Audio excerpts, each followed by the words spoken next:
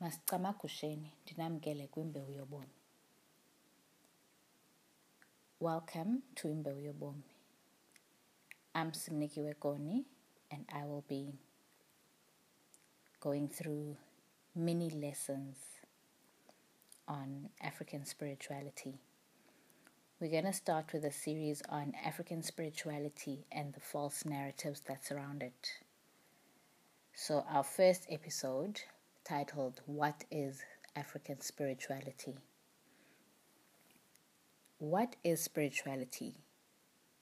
How do you define spirituality for yourself? Well, for me, spirituality is the understanding of the human as a spiritual entity. There's a definition online that I found that I quite liked. It says, spirituality involves the recognition of a feeling or sense or belief that there is something greater than myself, something more to being human than sensory experience, and that the greater whole of which we are part is cosmic or divine in nature. Guys, I'd like to apologize if you hear pages turning in the background. I just want to make sure I cover all talking points. So with that understanding, we learn, or we then come to understand how our spiritual well-being impacts all other aspects of our lives. When we are spiritually balanced, or when we're spiritually well, it shows in how other elements of our lives align. When we're spiritually unwell, or spiritually ill, or spiritually uncomfortable even, that also shows in other aspects of our lives. Our spiritual discomforts, illnesses, and unwellness or unrest can show themselves in many, many ways.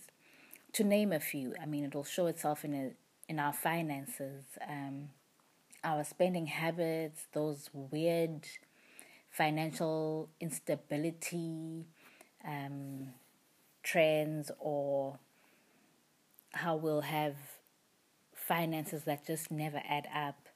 It may show itself in our health, our physical health, our mental health, our emotional health. It can be in the illnesses that are always being treated but just never seem to fully go away. Spiritual unrest can show itself in relationships, and that goes for family relationships, it goes for friendships, it goes for romantic relationships, professional relationships, just those strains that we will have in our relationships with people. Spiritual unrest can be visible in careers, our lack of development or growth in career fields, in how we doubt ourselves, and the fears that we just cannot explain when it comes to our progress. It can show itself in our faith. When our spirit is unwell or restless or in need of attention, life tends to have very chaotic or silent chaotic even, and it becomes very overwhelming, and it basically almost swallows you. What my experience has taught me, though, is how when my spirit is attended to, and when the spirit is well maintained, life flows a bit easier.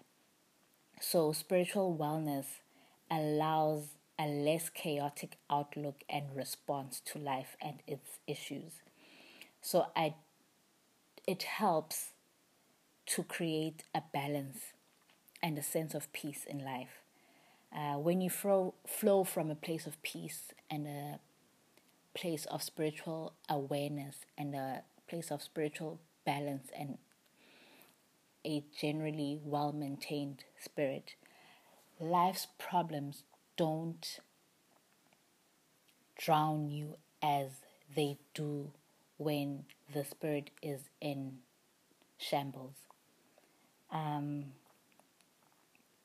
So this is then why, or I then learned to understand that this is why spiritual healing takes on a holistic approach to healing. It's in this method and in this approach that my Africanness comes in, which is then why I speak of African spirituality. So the ways in which I service or maintain my spirit is informed by my Africanness. The ways in which I attend to my spiritual issues is what is informed by my Africanness. The way in which I do my work as a spiritual healer is informed by my Africanness. The ways I learn how to heal the spirit is informed by my Africanness. This is then why we speak of African spirituality. My teachings and my methods are that of African origin and are rooted in my Africanness. This is then why we call it African spirituality when trying to distinguish our ways. I hope that quick definition or that quick explanation has given you some insight and a bit of clarity as to why we specifically say African spirituality.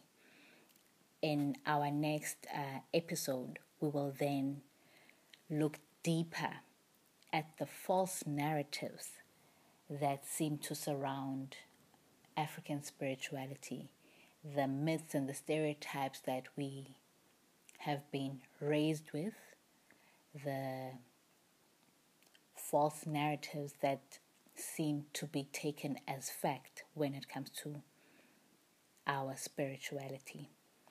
I thank you for your time. I appreciate you taking the time to listen to my mini lessons on African spirituality, and I hope you will continue on this journey of learning with me.